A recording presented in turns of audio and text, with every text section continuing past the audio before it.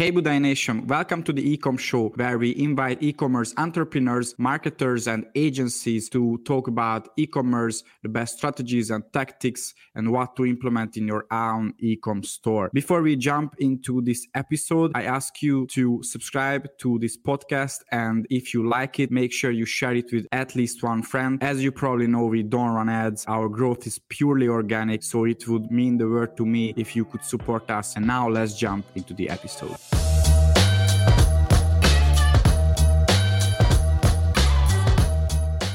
All right, so let's jump into your email marketing pricing guide.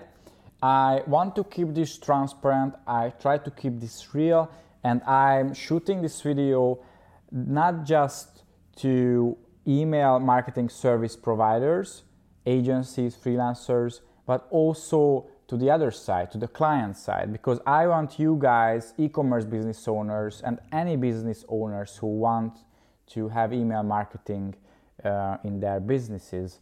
So I want you to understand not just what is a solid and good price, but also the different pricing structures and what's the best way to price the value that your email marketer provides to your business. Because there are different pricing structures, as you will see, and I think if we just talk about numbers, that's a kind of not smart way to talk about pricing, because pricing is not just about the number that you pay every single month or maybe one time, but also it's about how the value that you get is priced to you, and you will see this later what I mean by that. So when I'm talking about these pricing structures and numbers, I will keep in mind mostly the US market and the standards of the US market. I have probably more than 150 US based clients until now, and something around 30-40 clients from Europe and the UK, some from India, Emirates. So I have experience from many other countries, but most of my experience and my agency's experience, it comes from the US. So when it comes to popular pricing structures, then here are the 5 most well-known or mostly used. So the very first one is per hour, and I think this is really close to an employee kind of mindset. When somebody, typically freelancers or small agencies, they use an hourly based rate, and if you go to a freelancer platform like Fiverr or Upwork, you can see these hourly rates of different service providers as well. And there are pros and cons here. Why I'm not a huge fan? Because the value that is delivered to you as a business, it's not priced correctly. So usually the hourly rate is based on the experience or the knowledge of the person, or maybe where they live. So based on these things instead of what value you actually get for your business. Also another inconvenient or a bad surprise it can be if somebody actually needs more hour than it's expected. I think in the development world, it's very well known, so that's just a bad surprise that you can get as a client. Number 2 is per project. So this has the advantage that the service provider gives you a quote for the whole project, and there is a much less chance for getting a negative surprise because you pay upfront for the project and you know what you get. And from that point, the risk of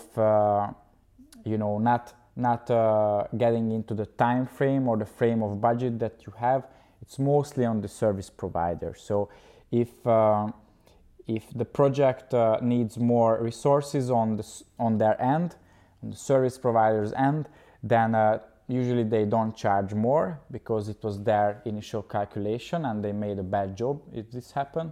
However, it can happen that they delay with the deadline, which is obviously not good. But I think per project is still better than per hour.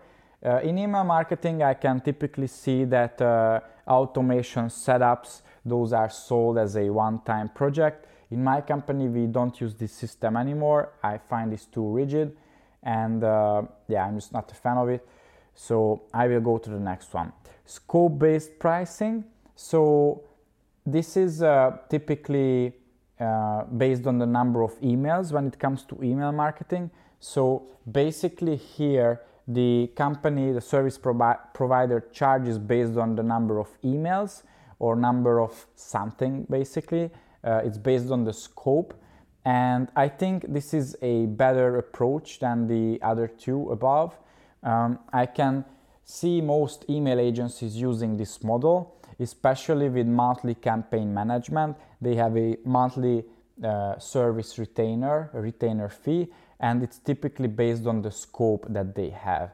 And just giving you more insight if you are on the client side. So this is typically calculated based on the margins and the cost of the agency that you work with.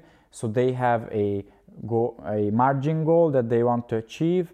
They know the cost of their employees, and they add up the two, and that's how they come up with the price per email or the price per a certain scope that they have.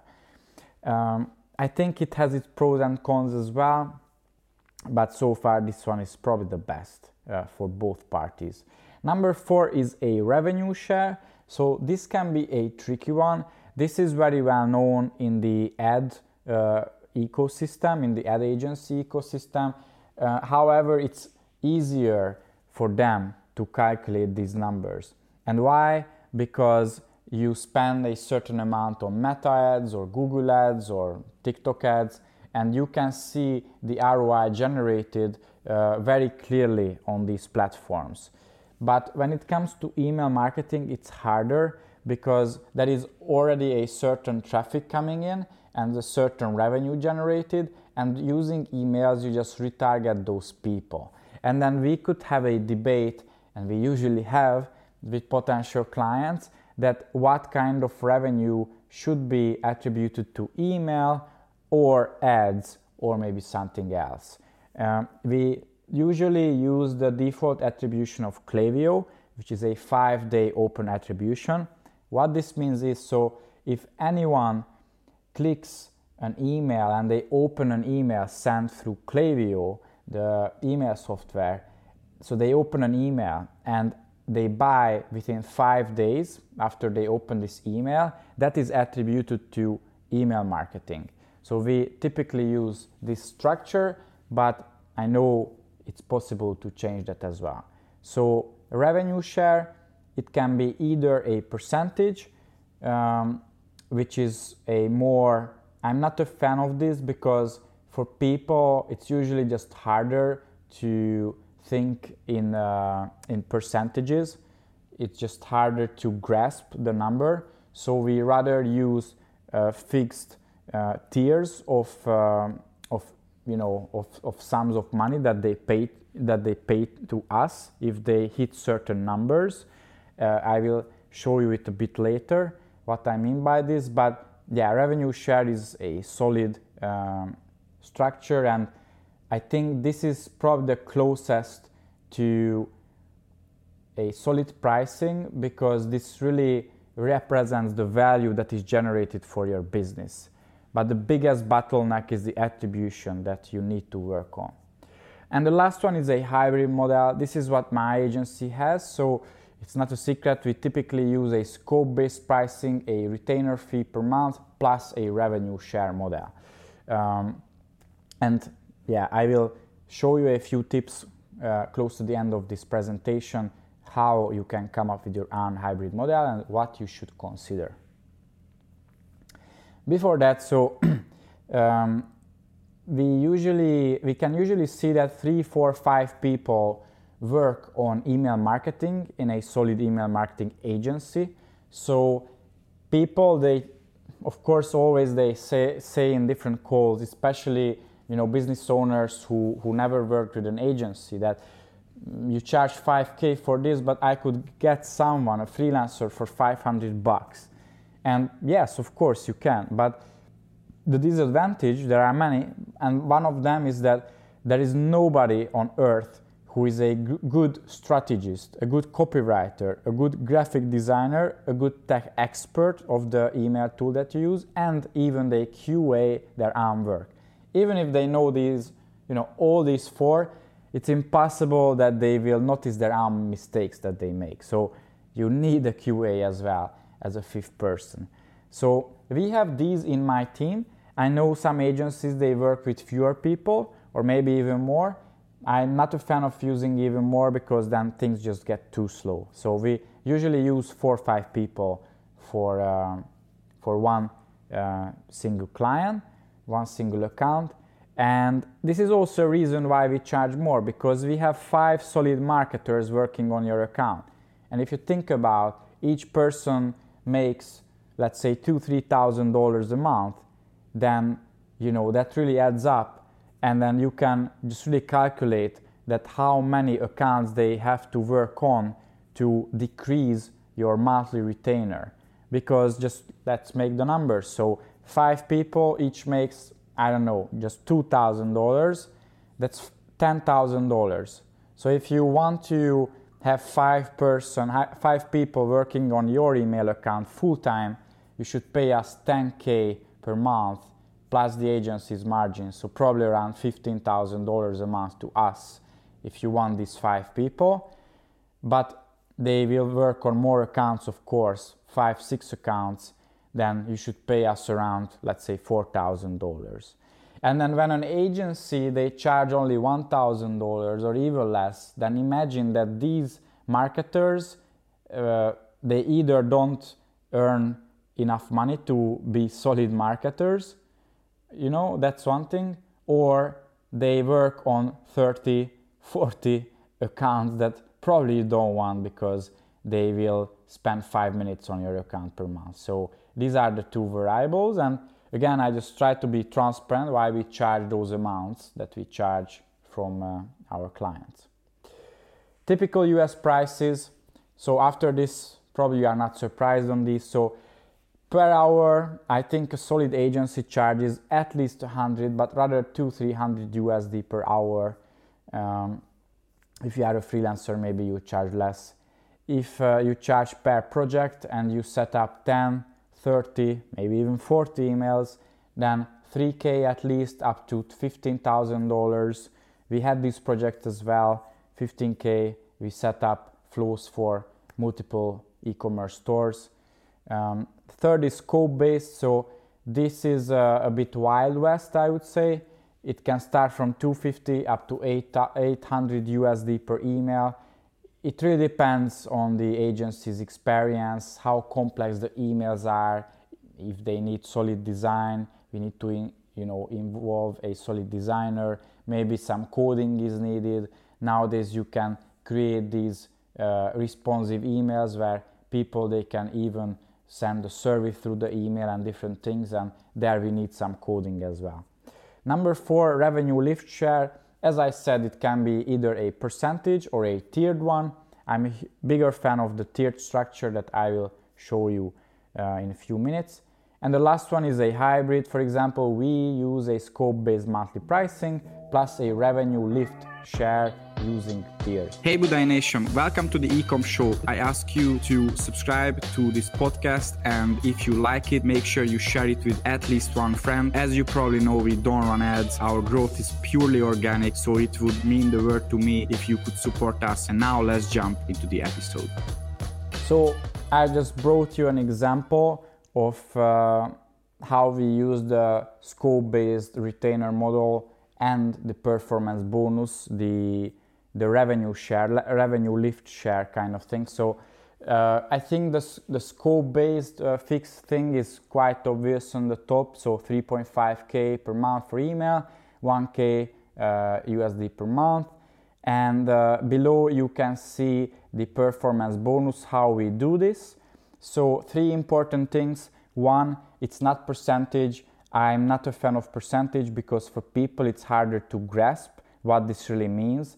I mean, if you say 5% of generated extra revenue, yeah, that's amazing. But they don't really think about this. If they make 500K, we make an extra 100K for them. they will pay us, in that case, $5,000 a month. They just don't really think about it. So that's why I like to put down the exact numbers, and when they start reading this, they will be happy because they will see that, okay, if these guys make more than 200K for us, we will pay them $6,000 extra beyond the monthly fee, and I'm still happy with this. So they will really internalize this way of thinking. So yeah, we put the exact numbers there. As you can see, this is in tiers. So if we generate an extra 25K up to 50K per month, they pay us $750 extra. If it's 50,000 to 100K per month, then they pay us 1.5K per month as an extra, and so on and so forth. However, second important thing, so there is a floor. If we are below $25,000 extra generated revenue, they only have to pay the monthly retainer, and there is no bonus there. So if we make, I don't know, $1,000 extra revenue, they don't have to pay any extra for that. That would be ridiculous. So that's why we have this minimum as an incentive for us. And the third piece, so this is unfortunate, but this happens that if you start making too much money for a client, they will start thinking that you are just too expensive, and they start thinking taking this whole thing in-house and all of that. So in order to eliminate this, we had to sit down in my team and we started thinking, okay, so what if we don't get a high percentage and we don't get, I don't know, $10,000 as an extra performance bonus, but we are okay with a lower number, which is still a nice number, and we just stick to that. And this is $6,000, what we came up with. So basically, because this happened in the past, so if we make them, I don't know, 300K, they would pay 10K plus the monthly retainer, so almost $15,000 a month. And many of them, they will find this too expensive. That's the reality. And that's why we came up with this, that if we hit 200K plus as an extra generated revenue, we charge 6K per month plus the retainer, and that's it. We don't charge more, we don't increase this bonus more. Yeah, I know it might sound painful, but I'm still happy with 10K per month clients. So, and the client is also happy. He knows that we reinvest a big part of this money that he pays us every month. So yeah, everyone is happy. And that's the, plan that we came up with, basically.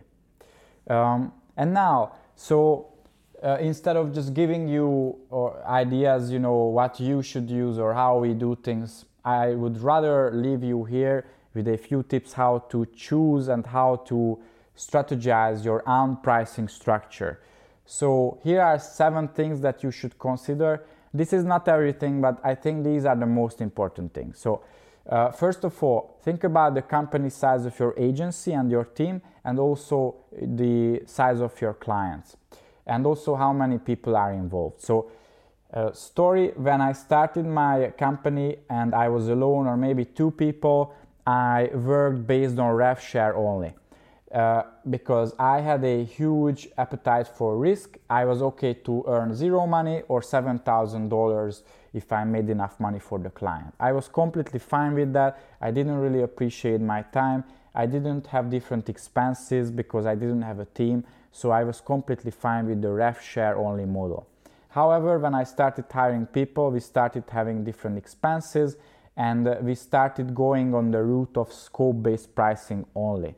Then I realized that it's not the best to really price the value that we can offer to our clients, so it's better to mix the rev share model with a scope-based pricing, and that's the hybrid model that we use today. So again, really think about these kind of things.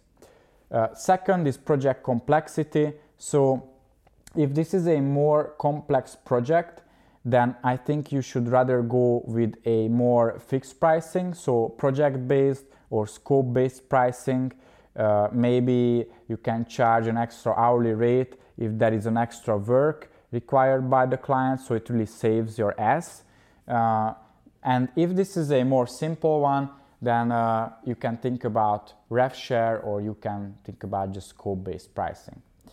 Third, is your client okay with rev share or does prefer a fixed fee? I always ask this as a question in the first call. I want to see what they prefer, and honestly, just very hard to find a pattern about people.